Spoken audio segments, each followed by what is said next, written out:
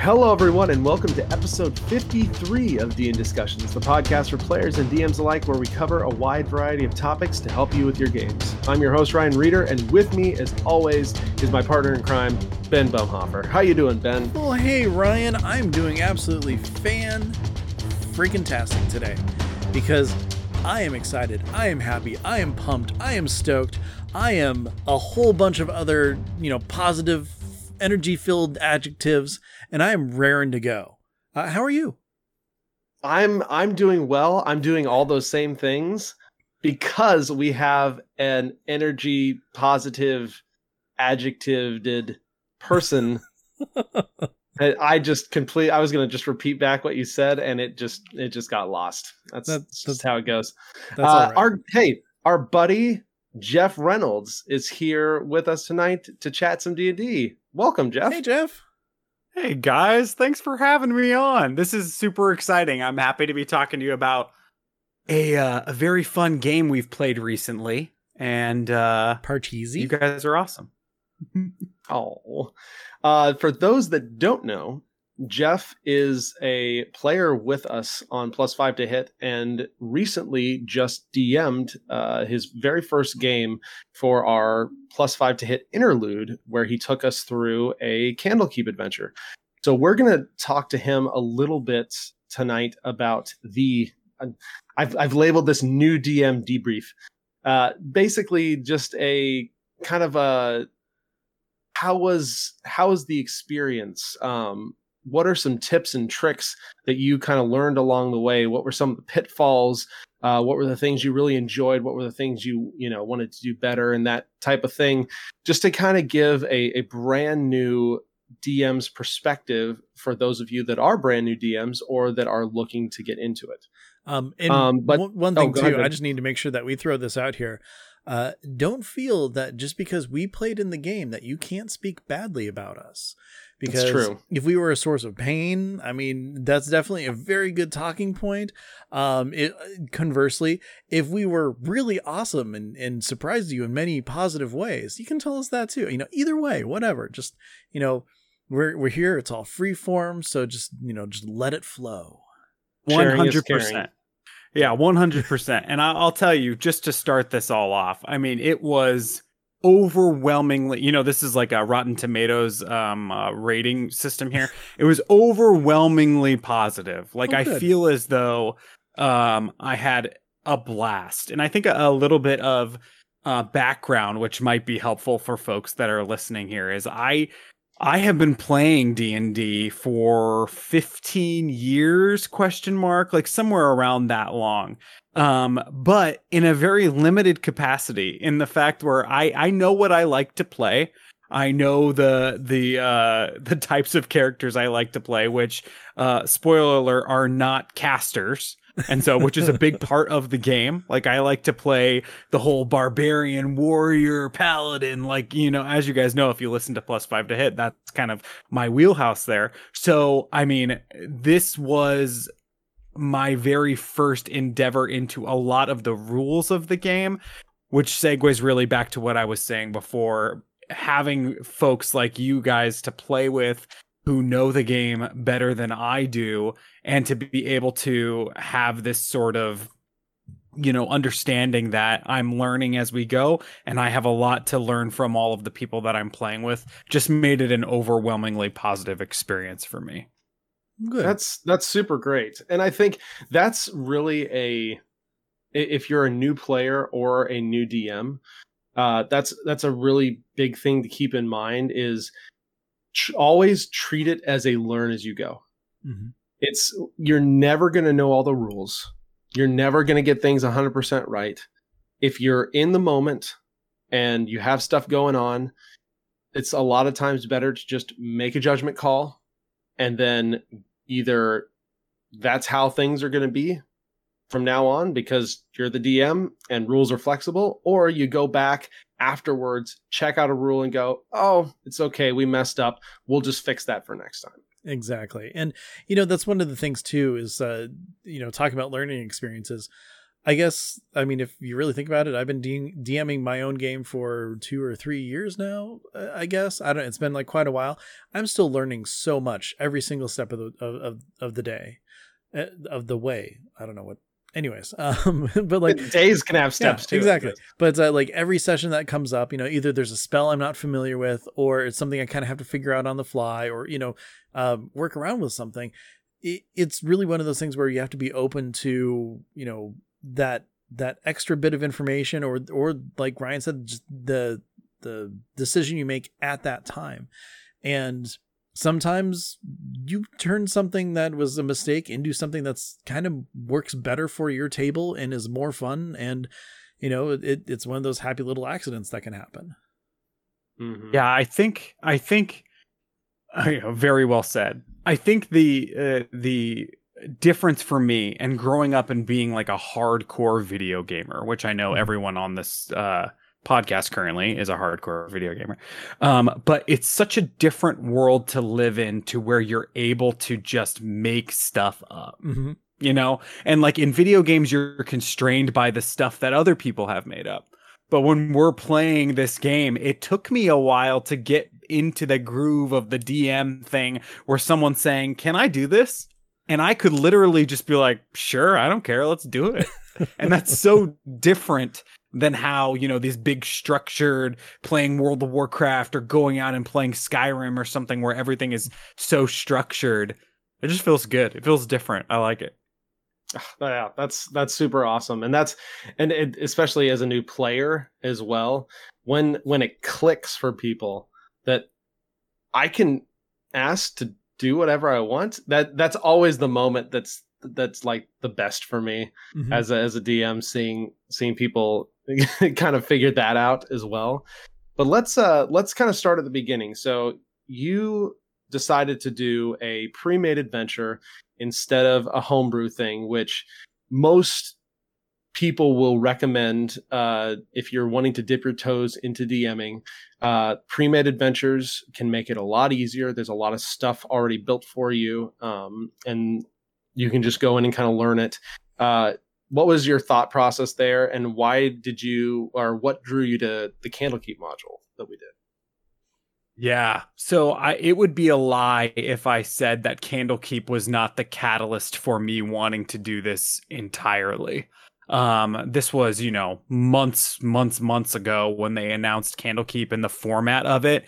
And I just fell in love with the fantasy of Candlekeep, like the idea of mysteries inside of Dungeons and Dragons. Mm-hmm. When I had played all of the Dungeons and Dragons adventures that I played before, there were many things that were going on inside of the campaigns I was playing.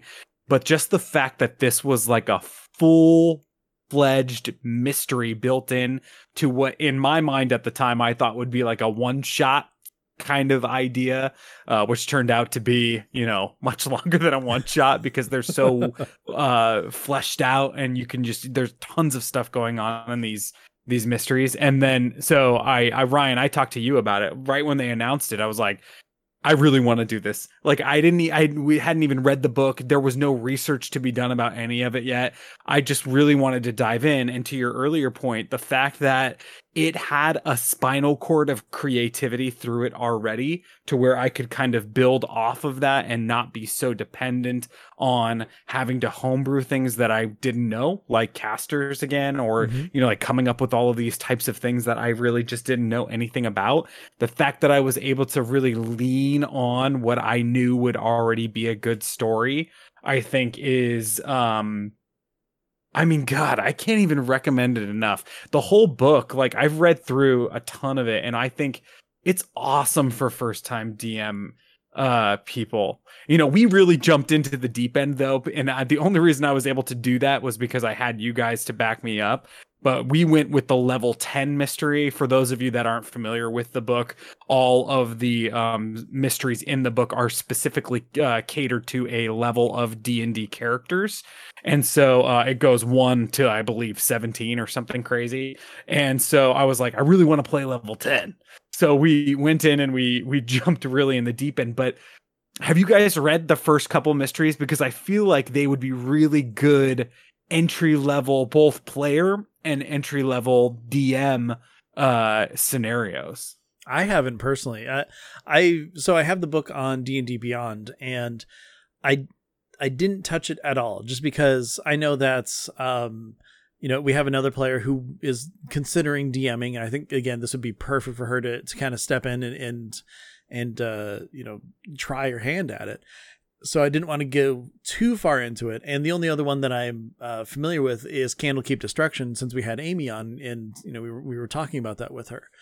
But from everything that I've seen, and also I am actually playing through one of them as well. I don't know which one it's called because we haven't finished it yet. But anyways, so I digress.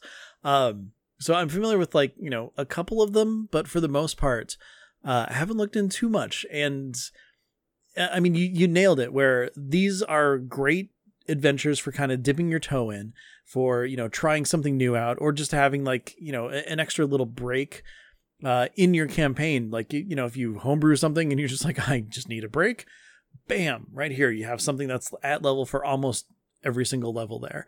And they're a ton of fun to play. I mean, we've gone through one, I'm in the middle of another one and read a third one. I can't recommend it enough. And I mean, just the running of it was so masterful by you that it made me really curious and excited to try out all the different ones that are in here, just because I know that the tones are different for everything. The setting, the goals, everything is different. So it's just a treasure trove of just awesome stuff to kind of pull from. Yeah, no, I think, I've like Ben said, I've read a few as well, but I've tried to mostly keep hands off of it, because that's one of the things that it's like, oh man, I know people may be running some of these, especially because we probably will have more interludes in our podcast section, and they're great 2 to 5 session type things that you can run. And so I didn't want to really spoil any of it too much for myself, other than Candlekeep Destruction. As Ben said, we both looked into that before Amy came on. But as you mentioned, this was level 10. So not only was this really your first time DMing, you jumped in with these fairly powerful characters. How did that go? Like, how did that feel to jump in with these characters that could actually had a lot of tools at their disposal? And how did the encounters from the book hold up? And what did you learn over the course of those several sessions?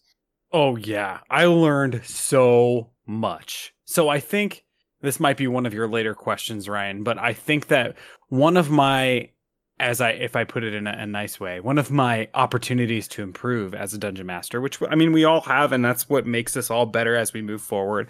And one of the things I really thought was a challenge for me at the start was the combat piece of it. Not necessarily how combat works, which I mean, I learned a lot there too, but also making combat interesting, right?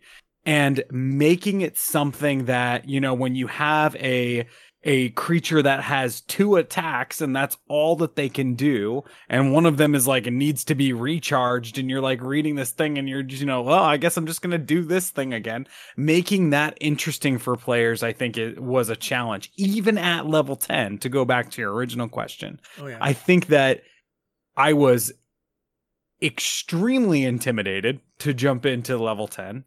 I feel as though when I read through the adventure to start, and that's something that I am so happy I did to start this, and my advice to everyone is become so incredibly familiar with what you're trying to do from start to finish.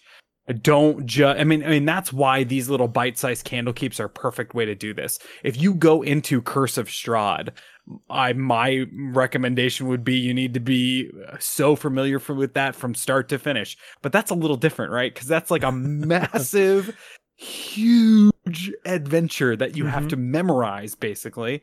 Not verbatim, but still memorize it.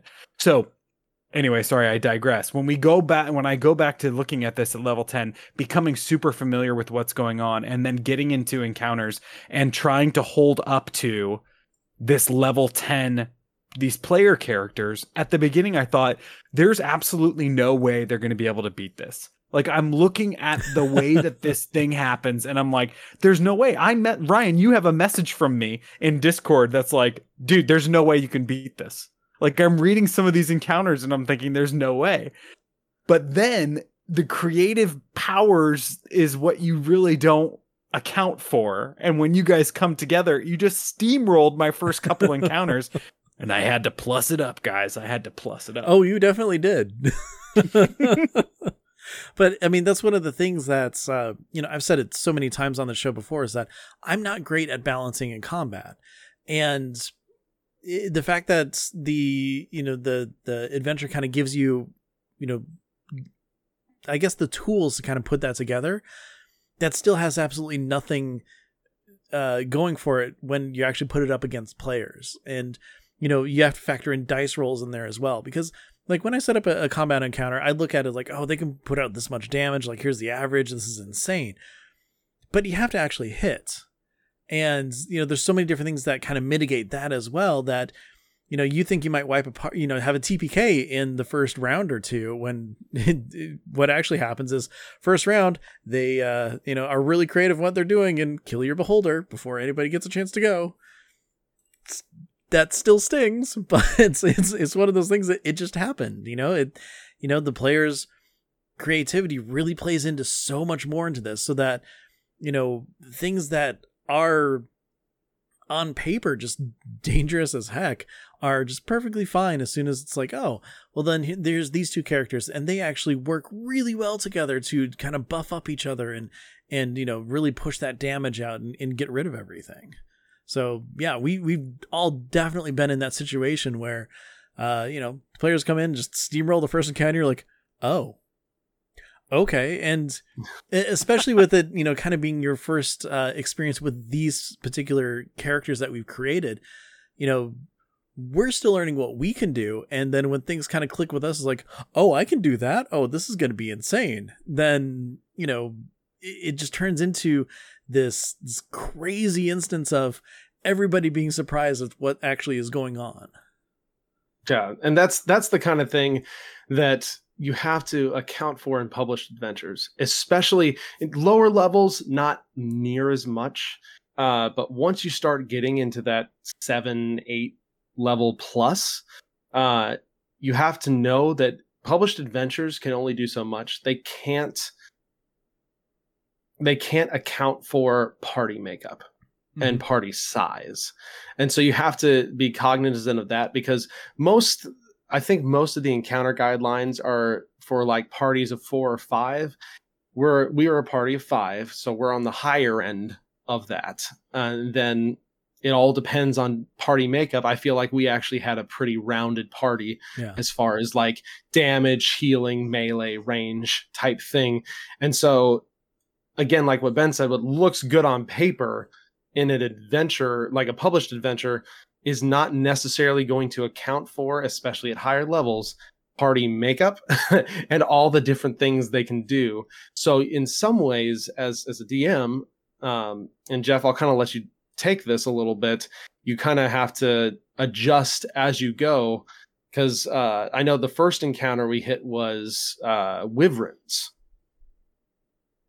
So what were your expectations for that? And because this was the very first fight we had, like none of the characters' moves or anything happened before we hit that fight, other than killing a guy. We'll talk about that later.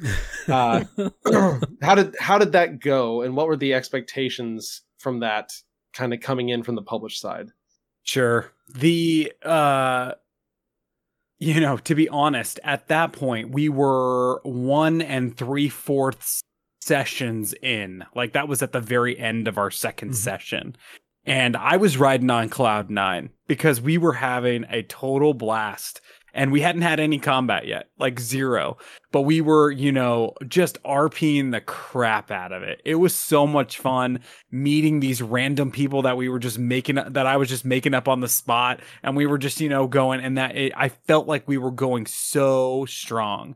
And I knew in my back pocket that at the end of what was going to happen here, that these wyverns were coming in. And it's just a really freaking cool creature, right? And when I read this thing the first time, I'm like, oh my God, these are so cool with the poison stinger and like these abilities and all this stuff.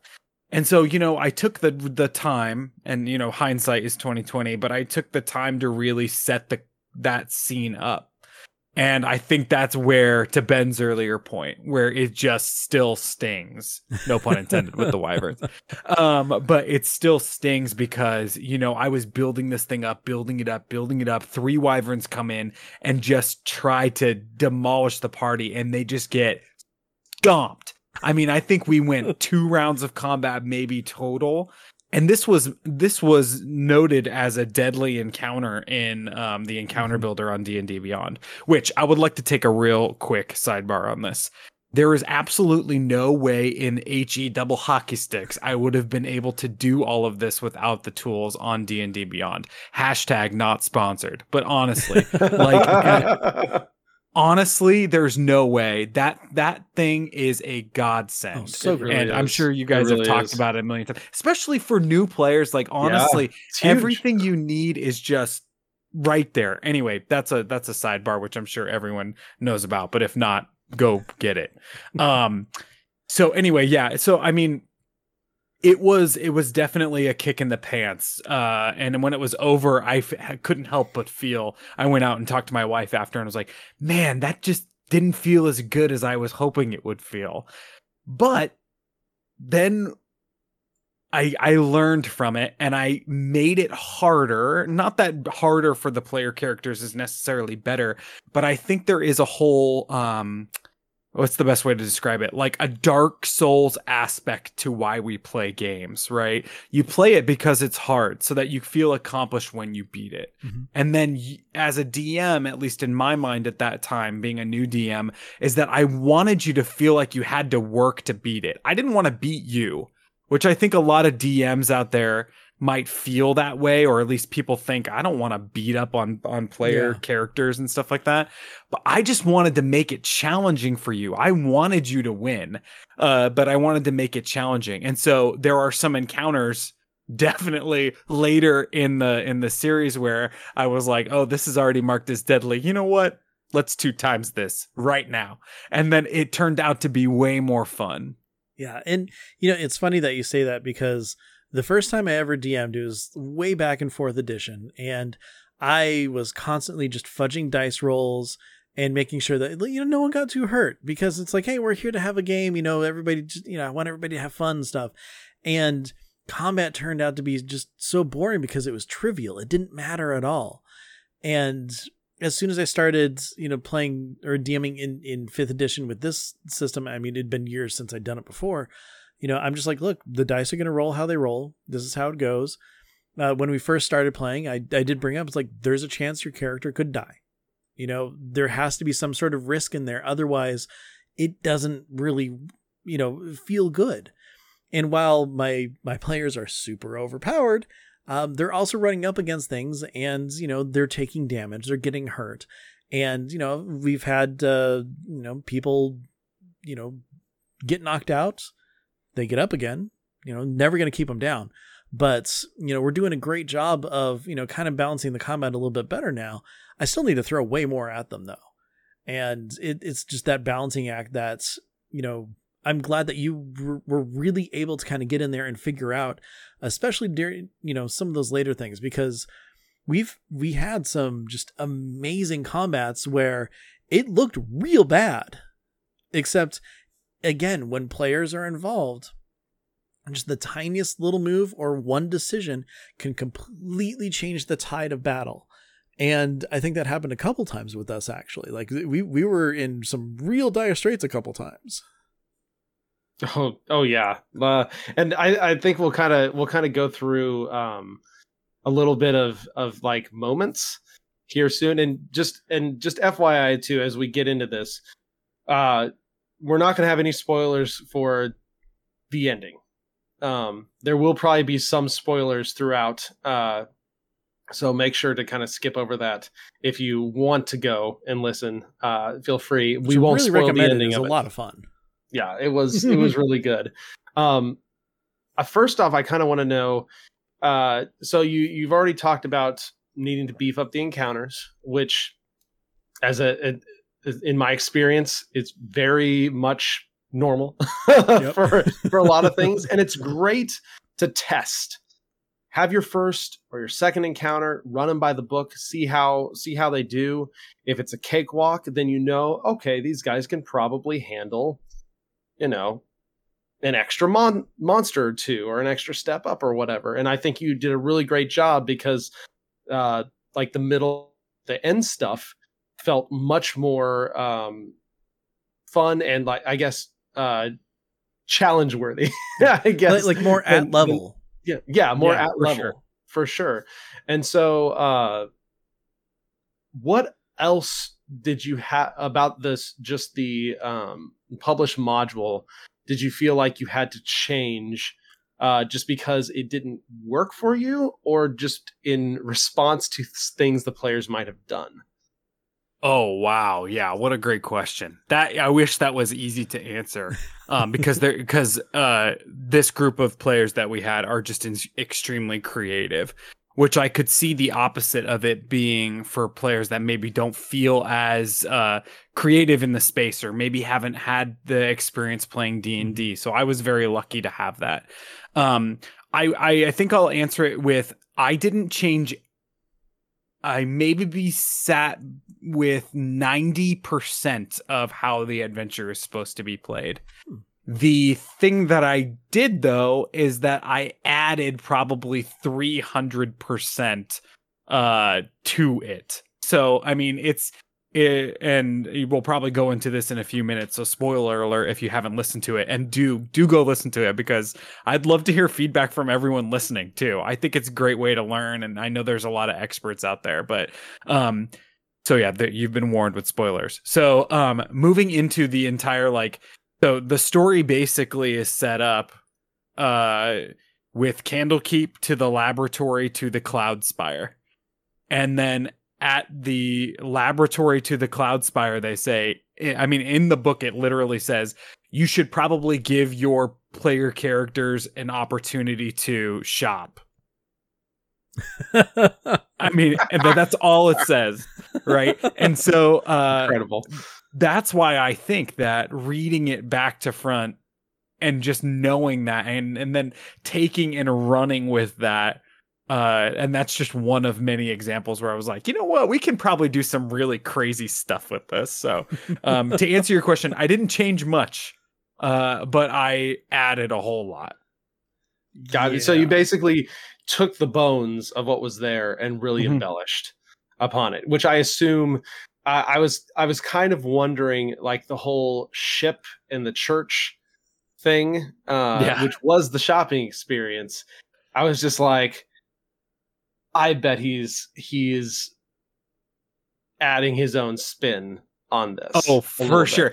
And the thing is that again, going back to just knowing it back to front, it sets up so many more payoffs, right?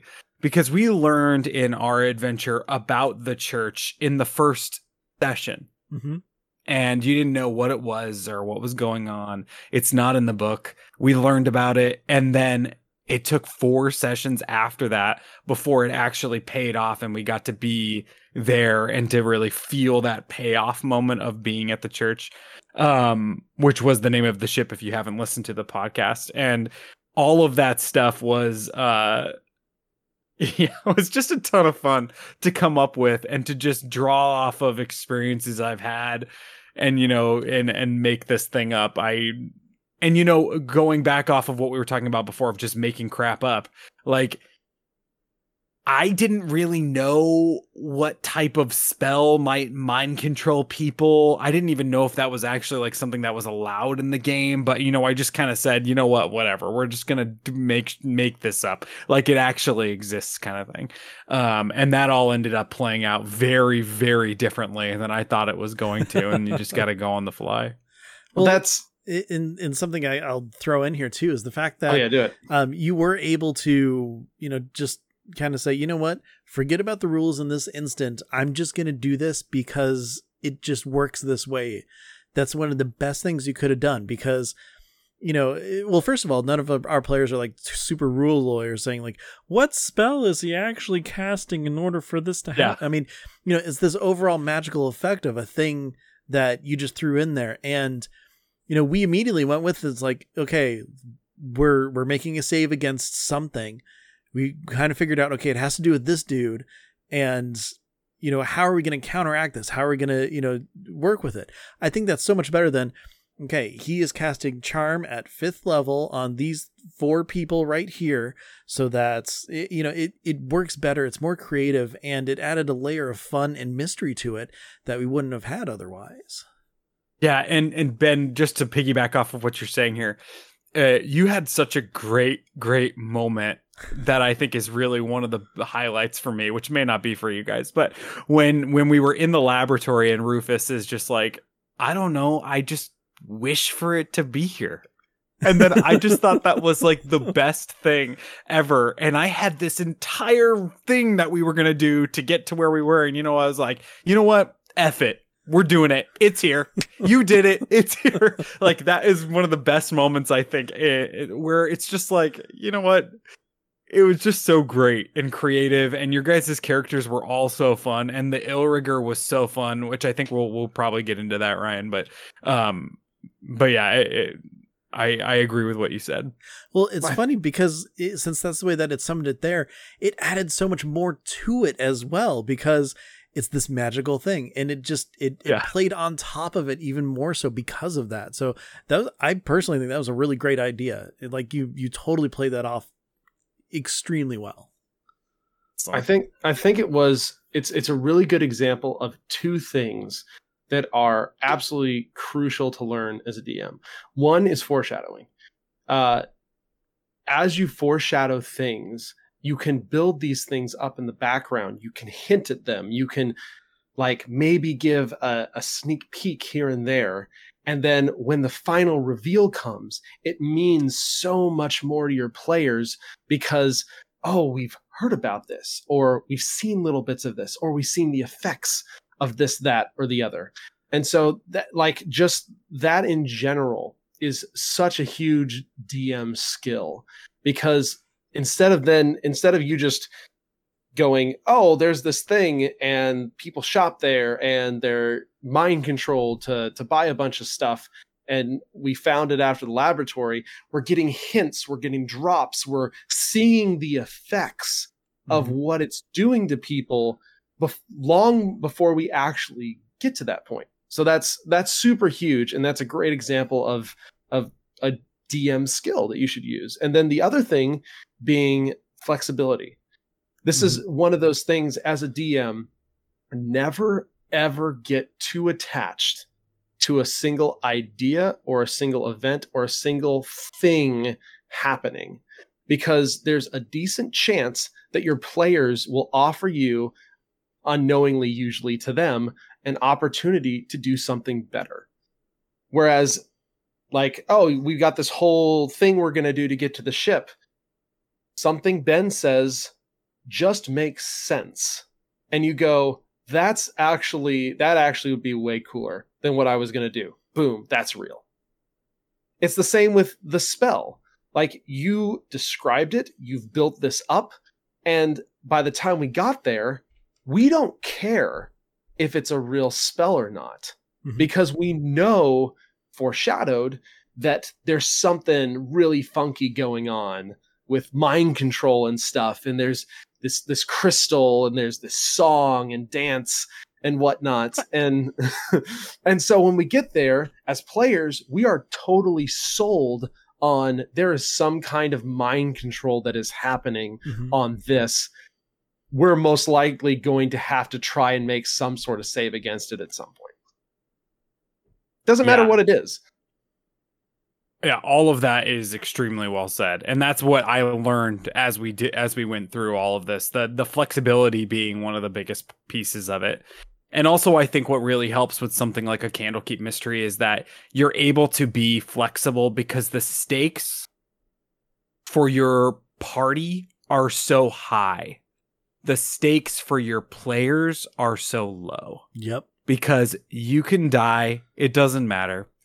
You're going to go back to your you know, your overarching campaign that takes 5 years to play, you know, Curse of Strahd down the line, and you're gonna like really, but that's why your players are more invested in something like Candlekeep, or your the characters are, because you're like, oh, I have to build this character so fast, and it's just it's a completely different experience. So I feel like if you're DMing something like this to start, also you're or at least I was thinking like, I can be as flexible, like we should just be flexible, because there's the stakes for us as players are lower than they would normally be. Exactly. And the fact that we did run it as an interlude is like the perfect example of that, because while I absolutely fell in love with my character, I think he's amazing. I still didn't want to lose him, because, you know, like I was able to make that connection really quick just with that first intro that you had us with, you know, when we're doing a drinking game, you know, it just starts off just in a tavern. We're having fun, just doing a game. All of us just kind of really you know, figured out who we were in that first 20 minutes of how are we going to react to this adversary in front of us. Just, you know, it was perfect. It was a great way to start, because we were able to introduce ourselves to each other, to ourselves, to you. And based on that tiny thing, we were able to build up with your help, just going forward from there. It worked out so well. Yeah. So well. Yeah. That was, I think I have to heap more praise on it. So for those who haven't listened, so we started off just in a drinking competition in this tavern, right before we went to Candlekeep with our book. And it was an absolutely amazing introduction, not just to kind of like get everybody kind of in the groove and have something, you know, fun and, you know, low stakes, quote unquote, but it also gave us as players a chance to find our character voice, not necessarily, you know, like an actual voice, although some of us do actual voices, but more just like the personality and the demeanor and such. And that is a perfect scenario for you to find that type of voice for your character. So it worked out really well, because by the time we exited that tavern and we're heading to Candlekeep, even though all these characters had technically been together for a while, the players had no idea who these characters were. And by the time we left the tavern, everybody had at least somewhat of an idea what type of character they were playing with. Exactly. Yeah. And I think that, it's amazing to hear that you guys enjoyed that, because that was so much fun to DM.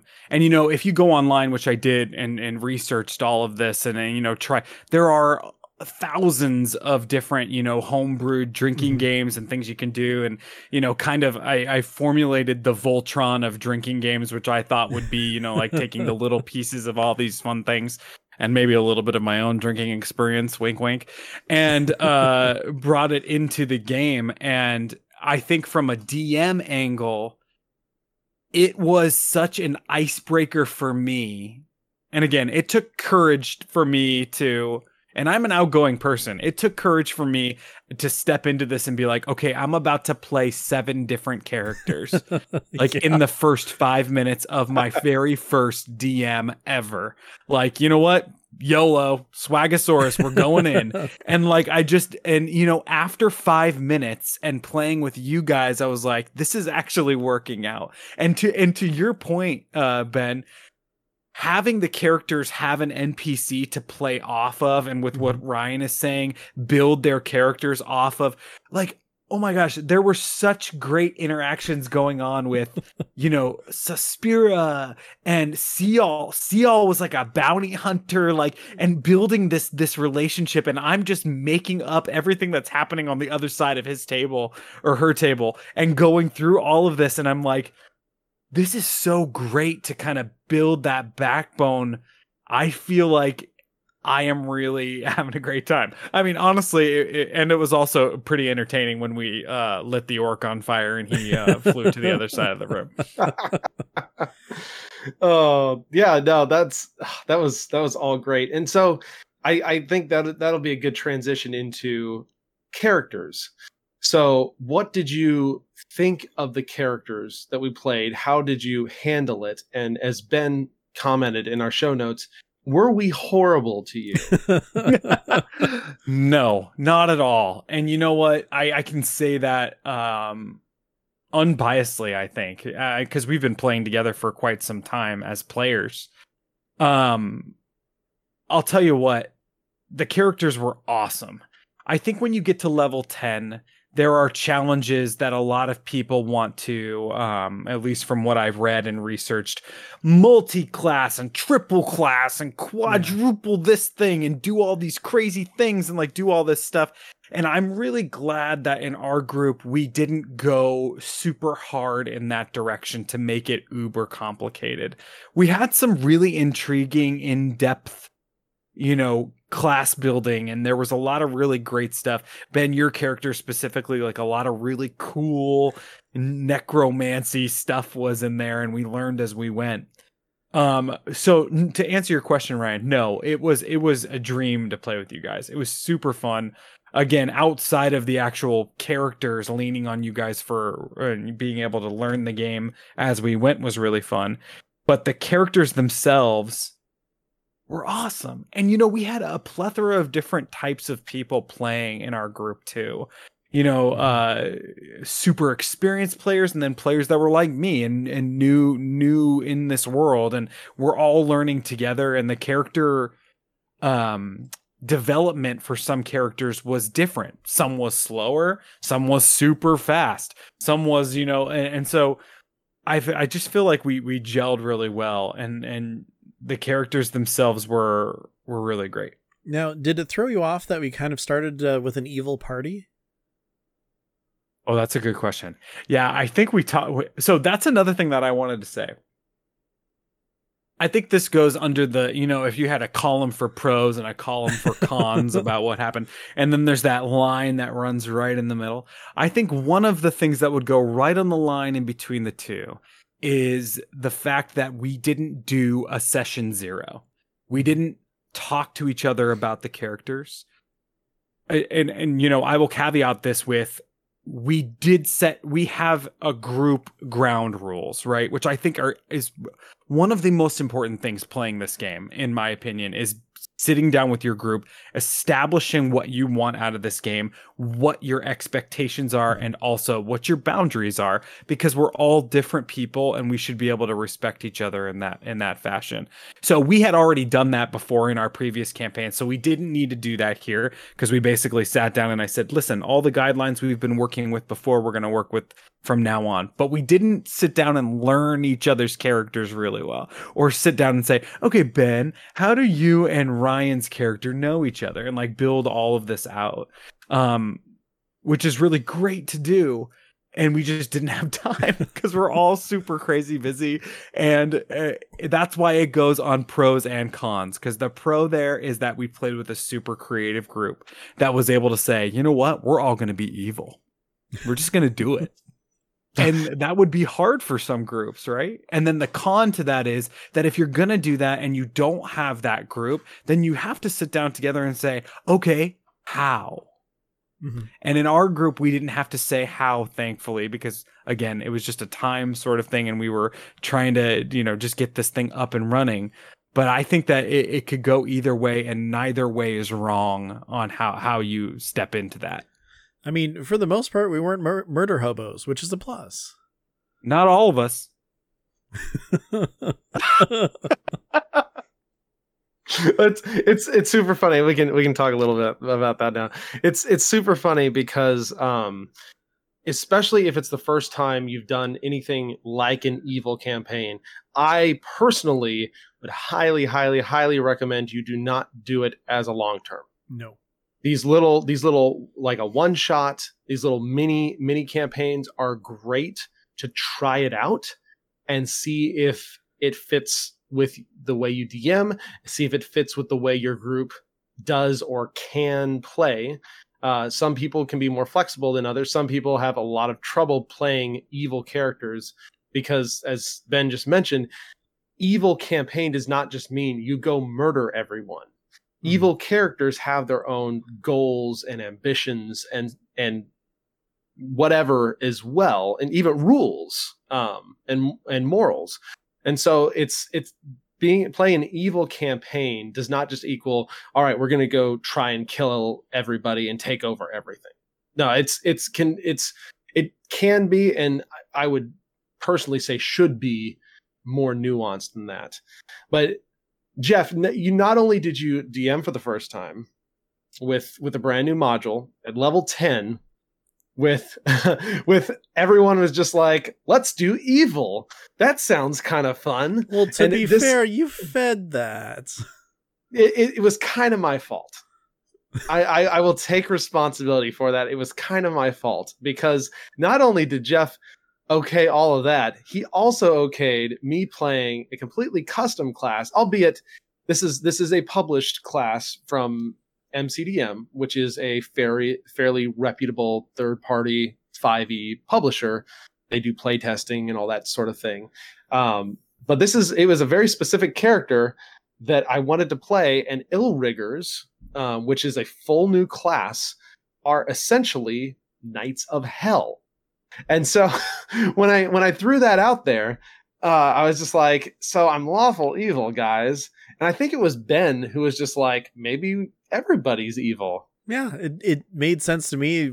You know, if we're running around with this knight from hell, everybody's got to have some sort of bad thing going on, you know, in some way. And, you know, I will say that if you are going evil, in my opinion, like some sort of lawful evil way is kind of the way to go, because it puts you on some sort of code. It gives you a goal. It gives you a set of morals and principles, albeit skewed from, you know, like moral ground, but you have your thing that you're kind of working towards. And it's not just, I'm going to go into the town and I'm going to rob this guy and I'm going to kill them and then I'm going to do this and then I'm going to set fire over there. And, you know, you're not just like this random Tasmanian devil of chaos going on. You actually have a plot and a thing that you're going for. Like, for me, it took a little while to kind of really, you know, dig down and figure out what I was all about, because I'm like, well, I'm a cleric. Okay, I'm going to go with a grave cleric, where I'm looking at, you know, life and death and everything. And then that's how I was able to kind of come up with my idea of, I'm just going to make the barrier between life and death go away. That's my goal. This is what I'm working towards. And because of that, you know, I don't look at death as a bad thing. I don't look at life as a bad thing. But if someone dies, okay, whatever. I'm not seeking it out for other people or something. You know, it made sense for what I was trying to play because I had those guidelines kind of in place. And since you were, you know, lawful evil to begin with, you obviously had that in there as well. And because of that, we have our own, you know, a skewed version of principles. It made the campaign actually work really well. And, you know, everybody else kind of had their own thing that they were working towards. And I mean, everybody knew that, yeah, we're traveling together and doing stuff, but each of us has our own different goals, and it worked out really well. It's certainly not an idea or a group that I would trust to any group I played with. I think especially doing some sort of an evil campaign requires some amount of trust between players to know that there still has to be party cohesion. Yeah. At the end of the day, it's not like you can't just go off and do your own thing constantly. And that's why playing a chaotic evil character just in general would be very, very hard to pull off well enough to still fit into a group setting. But because the way we planned it out, and Jeff, I'll let you take this, but I think it ended up working out pretty well. But what did you think of that as just the evil campaign as a concept, just going in there? And what did you think of the custom class that we'd never played before? Oh man. You guys remember the first time you ever walked into Northrend and you just like walked in the game and you're like, holy smokes. Yep. This is going to be awesome. Yeah, this is going to be killer, right? And that sort of lingers for quite some time, and that's how I felt during the campaign, where I'm learning about the Illrigger, which is awesome. You can hear it in my voice in the recording every time Ryan is like, well, then Destrus is going to force choke this guy basically and drain his soul. I'm like, do it. It's so cool. Do it. And so like stuff, it's like turning over a new page in this crazy massive encyclopedia of D&D where you've never heard of this thing before. And then also, I have never played in a campaign that had evil characters either. So it was doubly so that this all was happening, right? And so, oh man, it ended up turning out so much better than I had ever hoped for in the end. It ended up turning out so good and just having a great, just a great everything. I mean, I loved it. I thought that playing with you guys, and here's the other thing. I play in a Star Wars RPG and in tabletop RPG. And in one of the first sessions that we played, one of our characters was playing a Jedi. And the Jedi turned to one of the player characters and, for lack of a better way of saying it, cast mind trick on them. Ooh. Like on another player character. And we stopped the game because half of the group was like, wait a minute, you can do that? And then, the DM, and we talked it out, but it just felt like crap that they were able to just control us, because half the group was like, why don't you just play my character too then? Like, and so the reason I'm talking about this is because of going off of what you guys are saying about player trust. So I can't say that it will be successful for you, but the players that I had and what we did, and we had this trust, and, the fact that, Destrus isn't, force choking Rufus to death, I mean, is something that made it super fun. And I think it worked. So were you surprised that you had two characters who really wanted to taunt and fight a dragon? Yeah, and then two other characters that talked it down.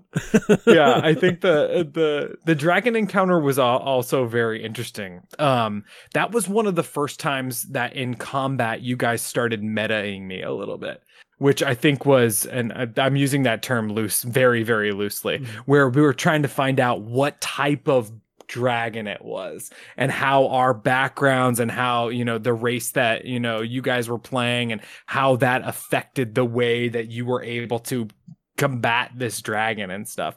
And so I wasn't really prepared for that. I told the truth about everything that's in the story, but if you guys had said, oh, because it's a bronze dragon, I get to do this thing, I would have totally been like, okay.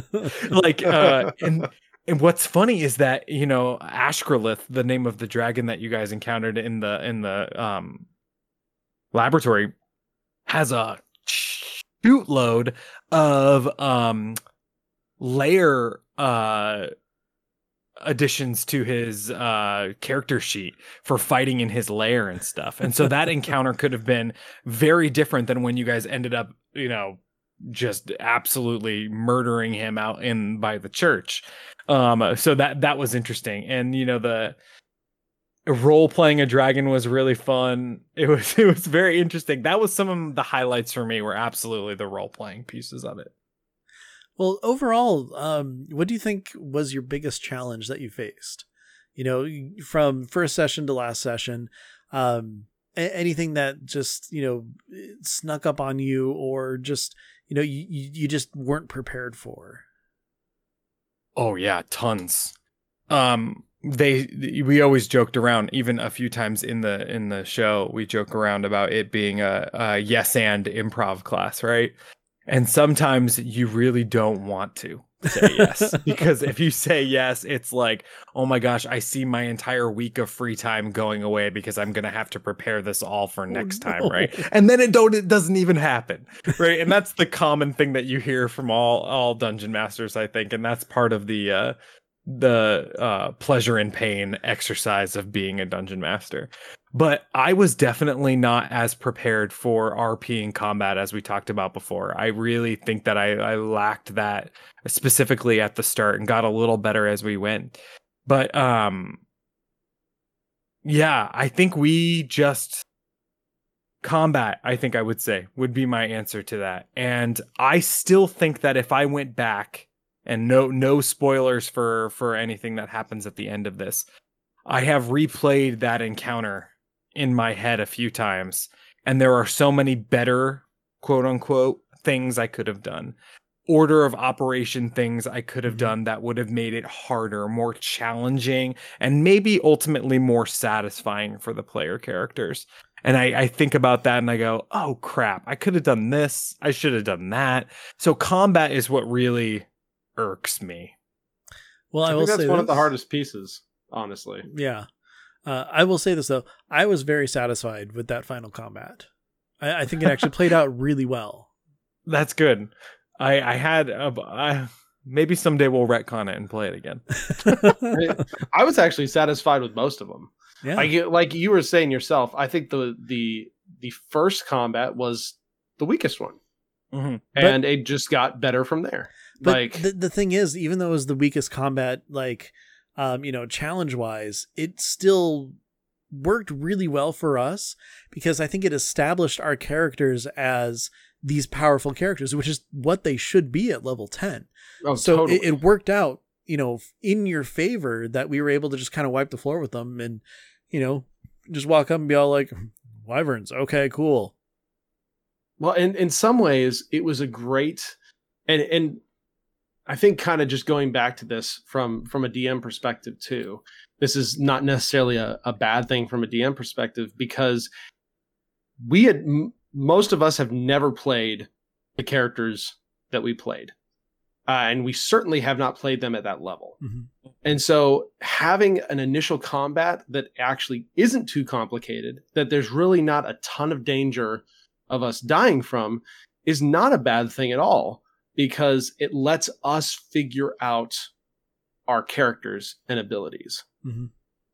Just from a combat perspective. Because there's like level 10, like just jumping straight into level 10, again, wouldn't necessarily recommend it if you're a brand new DM with brand new players. Yeah. Because there's a lot going on to level 10 characters. But even a lot of us with experience jumping into a level 10 character, there's a lot to do. There's a lot to figure out. So having a combat where you can just kind of, okay, I'm going to try this out, see how it works, or I'm going to see if I can make this work well, or let's test this, that, or the other is not a bad thing at all. Yeah, I mean, just to give you an idea, I had 15 prepared spells as a cleric with 5 cantrips. And that's a lot to kind of, choose from to do. As well as I had a couple magic items that could do things, as well as just a basic attack. So, yeah, there's a lot going on just on my character at level 10. Mm-hmm. Okay, so let's before we kind of wrap things up, let's play top 3. Okay. Top 3 most unexpected things that happened. Oh my. From a DM perspective. The lighting the orc on fire in the first session from the Candlekeep Carnage was a nat 1 against, I believe you rolled a nat 20. Like in that same encounter, and I was like, something really crazy has to happen here. That's one of the biggest surprises that had happened there. Another thing was I was really thinking that you would fight Ashgrelith in the laboratory. I thought that would definitely go down, specifically considering everything that had happened before. Me too. And I want to kind of interject because that's a great example of flexibility, going with the flow and not going, this has to be a combat encounter. Mm-hmm. Like the players came up with stuff. They came up with conversation. They rolled really good checks on things. And so I think as a DM, you did a fantastic thing and said, okay, even if the book says this is a combat encounter, they did really well talking and chatting and intimidating this dragon. So this will now be a social encounter and not a combat encounter. And it was great. And I mean, it played out really well. And and I really enjoyed it as much as, we all wanted to see that combat play out. Eventually we did see it, but not in the way as it was intended. And then the third thing I can't talk about. Yeah. But those are the three things, because you have to listen to the last episode. But the third is the number one. You will know what we are talking about. But if I have to pick one to fill that spot, I would say The Silence of Mr. Hartley, where I had no idea that was even a thing, A, that you could just create an orb of silence, and B, I was like, F, that's exactly what stops all of this stuff. Like, how genius is that? How genius is that? And I just remember thinking, bravo. Bravo. That's a very, very well played. Those are my three there. I gotta say, one of the best things about being a cleric is having access to all of your spells, but then choosing what you need for the day. And I had to make some really tough decisions a couple times during the 4 or 5 sessions that we had, especially before that last session. That was really tough. But, once I found out that, okay, well, people are getting charmed and stuff, it's like, it's probably some sort of thing I can maybe silence and see if that'll work. It was brilliant, dude. It was so good. Thank you. Yeah. And so those are kind of your unexpected ones. What were your favorite? What were your three that were just like, that was a great interaction. That was a really great move. That was a really great piece of RP. Absolutely. I already talked about one of them, which was when Rufus said, I just want it to be here. Yes. that was so one of my favorite pieces.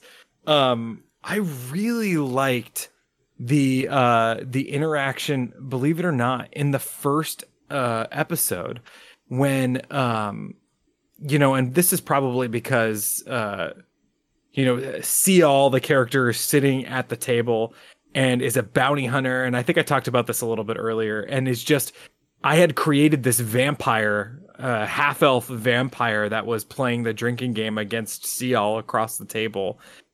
And just the fact that Cial leaned into that, and that character, I just really liked that encounter with Brandon. I thought that was really good. And then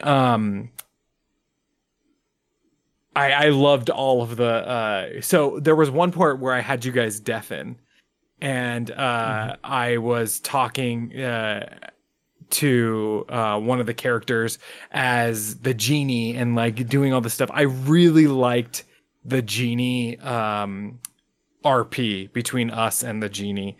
I thought that was really fun and just a cool thing that you don't normally get to experience. So I thought that was fun too. So yeah, no, that's awesome. And you even had a fun little voice modulator for the technology, the genie voice. Yeah. No, it's just there's a lot of fun things you can do, especially online. And so, yeah, if you have the time and the resources, and want to use the extra tools to your disposal, you used Owlbear Rodeo for your virtual tabletop. Totally free, very easy to use, very easy to jump into. You used basically just a voice modulator software to have a interesting, and I remember the look on everybody's faces the first time you turned that on, and you're just like, I am an old powerful genie, and everyone's like, whoa, what happened? And so that was great. Fun. Yeah, it was super great. Yeah, all the tools, again, D&D Beyond is amazing. Owlbear Rodeo, if you're new into this, and one of our players has the full Candlekeep module in Roll20 and offered to allow me to use it, and I was just intimidated by it because I have so much going on for a new DM. I was like, I can't. I need to just do something that's super simple, and Owlbear was perfect for that. And of course, I got that off of all the research I did on YouTube and, lazy DMs and all that stuff that I was researching to kind of build up this world. So there's a lot of resources on YouTube that can help you out with that too. Good. Yeah, that's awesome. Anything else, Ben? Any other comments, questions? Just thank you. It was a blast to play. I had a ton of fun. Ryan, thank you for being a crazy ill rigger. That was pretty great too. And you know, I gotta say, the synergy that we had worked out really well. Lots of fun. It did. That's why I have to brag on our group a little bit, because we play off each other really well. Yeah. And a lot of the interactions that we did were completely off the cuff, and everyone rolled with it. Oh yeah. No pun intended. Like really well, and just played off of, oh yeah, someone said this, or this person did this thing, that must be normal, even though we hadn't ever talked about it. It was like the first time my character just got annoyed with someone and drained the life out of them because like this random person was singing and wouldn't give us any information, and he just got super annoyed and just drained the dude. And everyone's just like, oh man, Destrus just getting annoyed again. And Rufus is just over here going, oh nice, it's a new friend. It's a new friend, yeah. And like just that whole interaction just was so like smooth and natural. And that's just a testament to the group. Well, and itself. You know, talk about learning about your character as you're playing it. I had no idea that I was going to be as necromantic as I was. Except as soon as I raised that guy, I'm like, I'm going to collect them all. They're all Pokemon to me. Yeah. and just Jeff on the DM side, because there were several moments like that from different people, just having to deal with, oh, this NPC I just made up is dead now. Like, I didn't know if you were going to do anything with it or not. It was really funny. And look, we have a cleric who can speak with dead afterwards. So you got that. I love that. I loved it. And that's again, I was learning the whole time. There were tons of times where I said, and what does that do? Like, I had no idea what these spells you guys were casting were doing. And, you know, it really just boils down to the fact you have to, in my opinion, you have to just allow yourself to get weird. Mm-hmm. Like just have to allow yourself to have fun. And it's harder for some people I know, because I used to be like that too.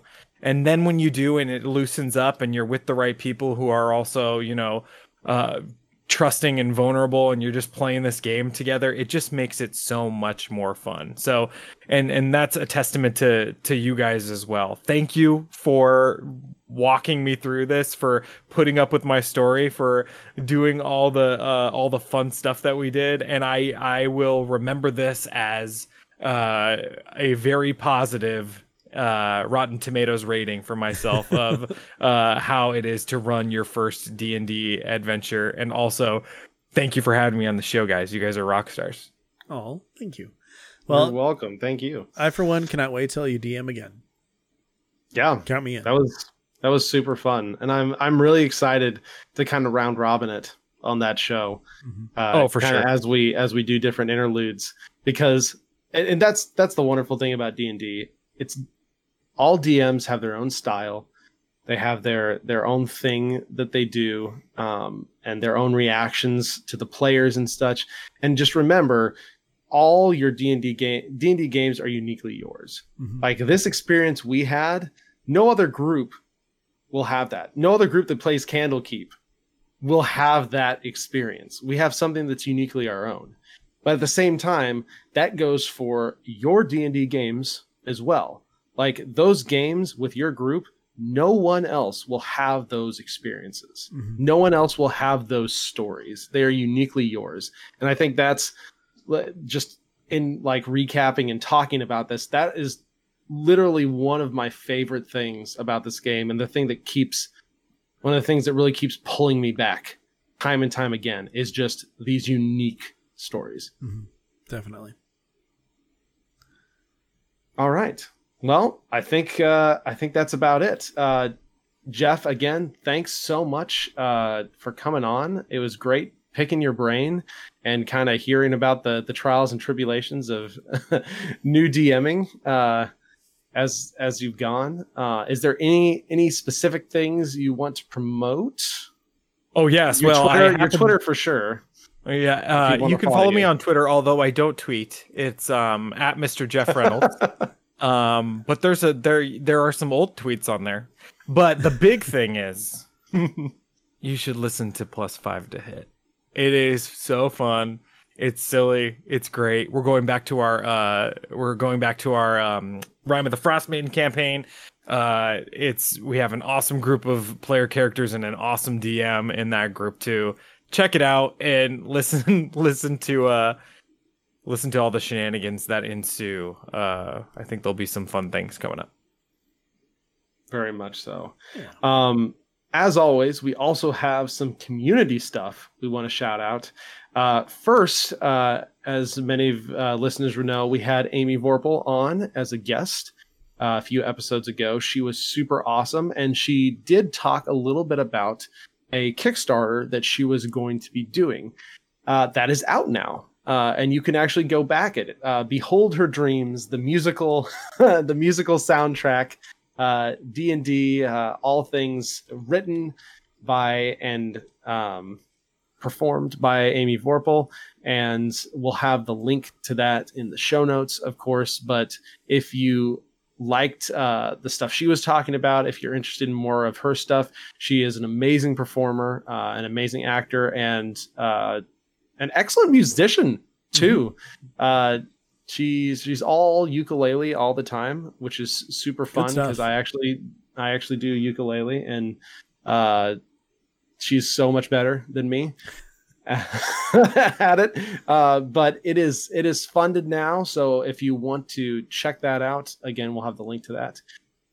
Also, I think we talked about this at one point in the show, but the Combat Wheelchair by Mustang's Art just got its V3 release. Yeah. And so extensive core rule updates, 14 subclasses, a whole new class, and Matt Mercer's Bloodhunter, upgrades, catalog, NPCs, a short story, tons of extra artwork. Like, they just put their heart and soul into this supplement.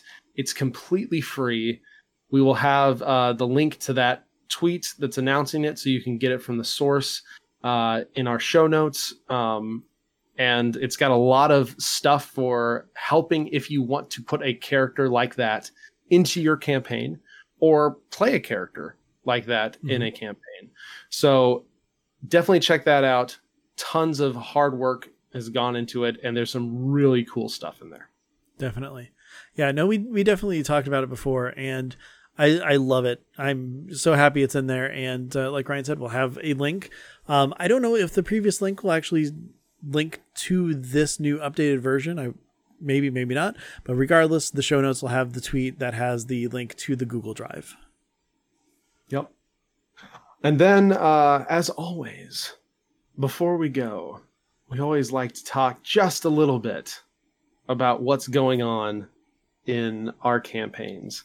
And Jeff, I know that the penultimate thing is the one that we really can't talk about, since that's probably the last one you were involved with. Yeah, that's listen, if you want to know what's going on in my campaign, the last episode's not out yet, right? It's coming soon. Coming soon. Wow. It'll probably be out shortly after this episode. Listen, and we promise it won't be delayed like Top Gun. So, which just recently got delayed again. I saw that. Like for the 5th or 6th time. Yeah. That's Tom Cruise movies are my guilty pleasure. Anyway, let's move to the next person. Nothing wrong with that. Nothing wrong with that. You know, why don't you just give us like just a tiny like mini summary? Tell us about Star Wars. Oh, Star Wars is really because that sounds your really tabletop cool. game, not the whole like movies and stuff. People can find that elsewhere. 1 through 9. Recap. So my Star Wars campaign is really fun. The thing that makes Star Wars challenging and fun is that it's a galaxy, right? I mean, you can go anywhere, you can do anything.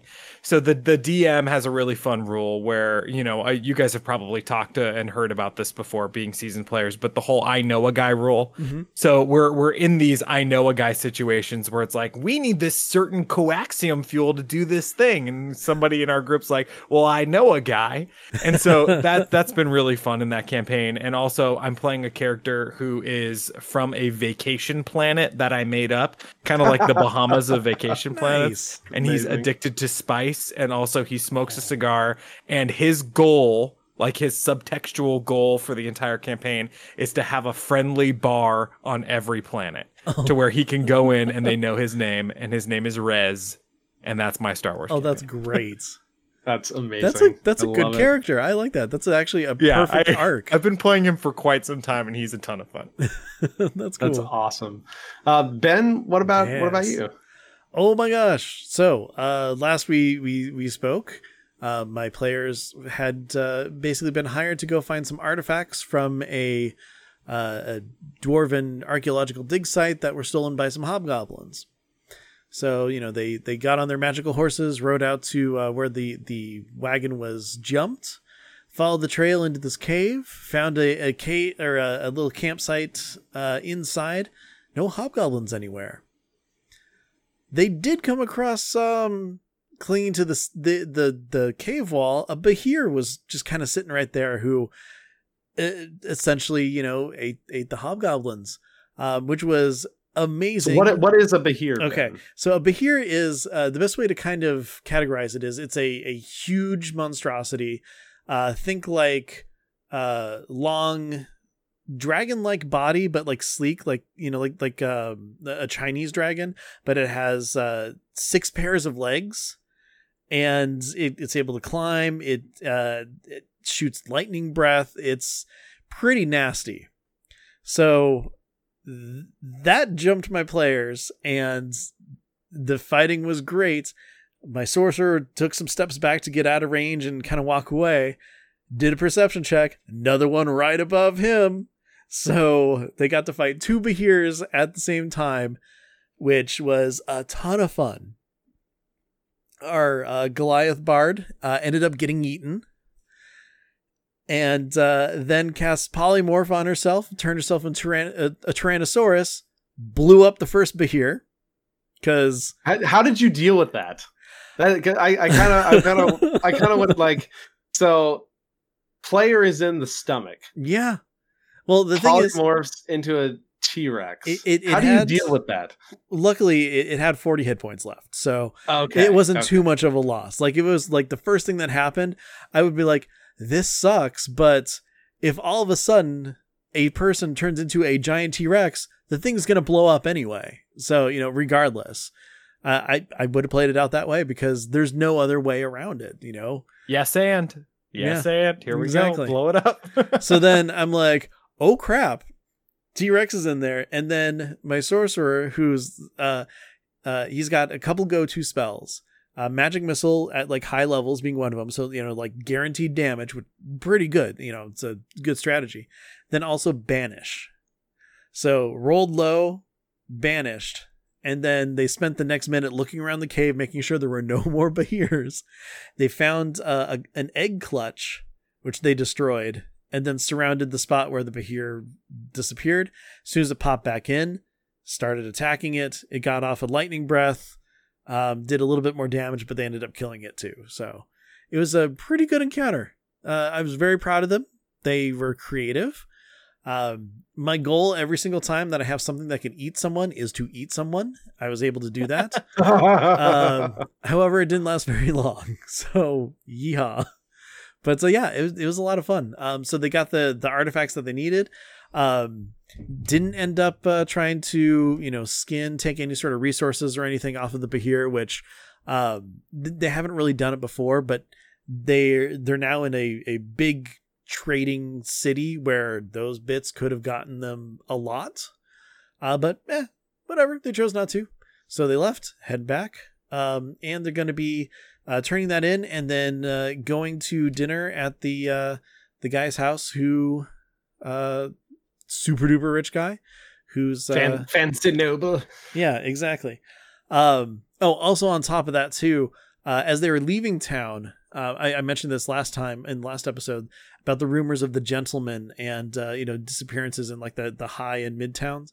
Well, as they left town through Low Town, they walked past a board that had a whole ton of different missing persons posters. So that seemed to be pretty up to date, not from years ago. So who knows what's up with that? So yeah, wouldn't you like to know? I don't know what's going on. Who knows? Yeah, who knows? Yeah, but what about you, Ryan? I know that you have some really cool stories to tell, and I'm actually been looking forward to this. I'm so excited. So, well, first, my now first campaign, flying the airship to this wintry outpost, essentially, so that they can study its properties and its arcane purpose and whatnot. They flew through this tendril of the Endless Storm, which in my world is this giant storm that goes over the mountains and sometimes puts out these long tendrils over villages or towns and sometimes cities as kind of cover as storm giants usually will attack during that time. So I was originally, it was super funny. Originally, I was going to kind of use it as, background, just kind of stuff. So as they're flying over, they've got some stealth stuff on the ship. They're mainly trying to fight the storm or fight their way through the storm, just to keep the ship aligned, keep giant hail from smashing into it and that type of thing. But I was like, someone rolled really good perception. Like you see these 5 storm giant figures coming down the mountain towards this village down below. And our Aarakocra goes, I should go warn them. And I was just like, oh no. And so she flew, had to pass a bunch of checks, was able to get there first, ended up sort of warning them beforehand, and then like booking it out of there somehow. She rolled really well before the storm giants got to the village, because that could have been a whole big thing. Oh yeah, if that would have happened. And then our ranger had looked around and she had gotten really high on a perception check, and so I said she saw this giant, almost sky expansive serpentine like figure way above, just in and out glimpses of like when the lightning goes. So they're getting to the other side of the storm, like right before we kind of close it off, because they're going to get to the north this next session. And she was like, I do primal awareness for dragons. And I was just like, okay, I need you to make a wisdom saving throw. And it's a running joke that she fails all saving throws, and she failed this one. And I like, your character, it doubles down in pain. The sense is so powerful. The awareness in the sense is so powerful and so great that like it hurts. And so they got introduced to essentially a godlike dragon that inhabits this endless storm. Was not counting on that to happen at all, but it ended up being a really cool, fun moment. And then I started my second campaign up after my original campaign has ended, with a brand new group, a few players from my old one, and some new people, and characters are super fun: wizard, druid, monk, and artificer. A rabbit folk artificer, which is super fun. And so they all were aboard this ship, moving to go into another continent, looking for a fresh start. Storm happens. No big deal until the dragon turtle shows up and wants to get all the treasure from their ship. It doesn't know that they don't have treasure. And so I basically it wasn't combat. It was all theater of the mind, but we basically jumped around between people, doing all sorts of things, firing javelins, trying to help people out, as this turtle slowly ripped this ship apart and flooded things and ate people, and just so that like the whole sequence, like a good chunk of this whole first session was basically just this: we've got to survive. And these are all level 1 characters. And so it was super fun playing around with that to see like how good did they do, like how much is left, would the ship survive intact? Spoilers, it did not. And just like potential of drowning and how they were working together to try and save each other. I had a dwarven female cook of the ship named Cookie, who is one of my favorite one-time characters I've ever played. She was hilarious and helped save a person before getting thrown off the ship herself. And it was just this huge sequence, like this huge epic sequence. It was super fun. They all ended up surviving in various states of damaged. They made it to the shore of this continent that was not their own. And this continent, it turns out, thankfully, had history knowledge of kind of what it is. And it's a continent that literally is surrounded by mountains, fog, and storms. It has 2 ports, a northern port and a southern port. And they trade with other continents, but they will not let anyone else, any outsiders, through those towns into the continent proper on penalty of death. So they're on this continent where they know if they find civilization, they'll be in big trouble. And so they end up finding a cave, making their way through, fighting some giant fire beetles, and punting them and kicking them. It's really fun with level 1 because you have to be really careful. Like, talk about encounter balance. You got to be really careful when your wizard's got 6 hit points. Not to go too crazy, but it's also fun because these things they're fighting also have 3 and 4 hit points. And so it ends up, so they made it all the way through. They get to the other side, and unlike the outside, it is just jungle, like pure jungle inside this that almost no other outsider eyes have ever seen. And that's kind of where we ended that. So it'll be a little bit of a survival campaign for a few sessions. So I'm really excited to kind of dive into that aspect of D&D because it's not one I've really played with much. Like, everyone's usually they got their food, all their food, they got all their equipment, all this sort of stuff. And you just kind of hand wave it because you're very seldom in a spot where it's just like, how many rations do you have left? It's more just like, you're smart. Your characters are smart. They would have bought whatever they needed for a pittance at whatever town they were at. But in this case, they have next to no supplies.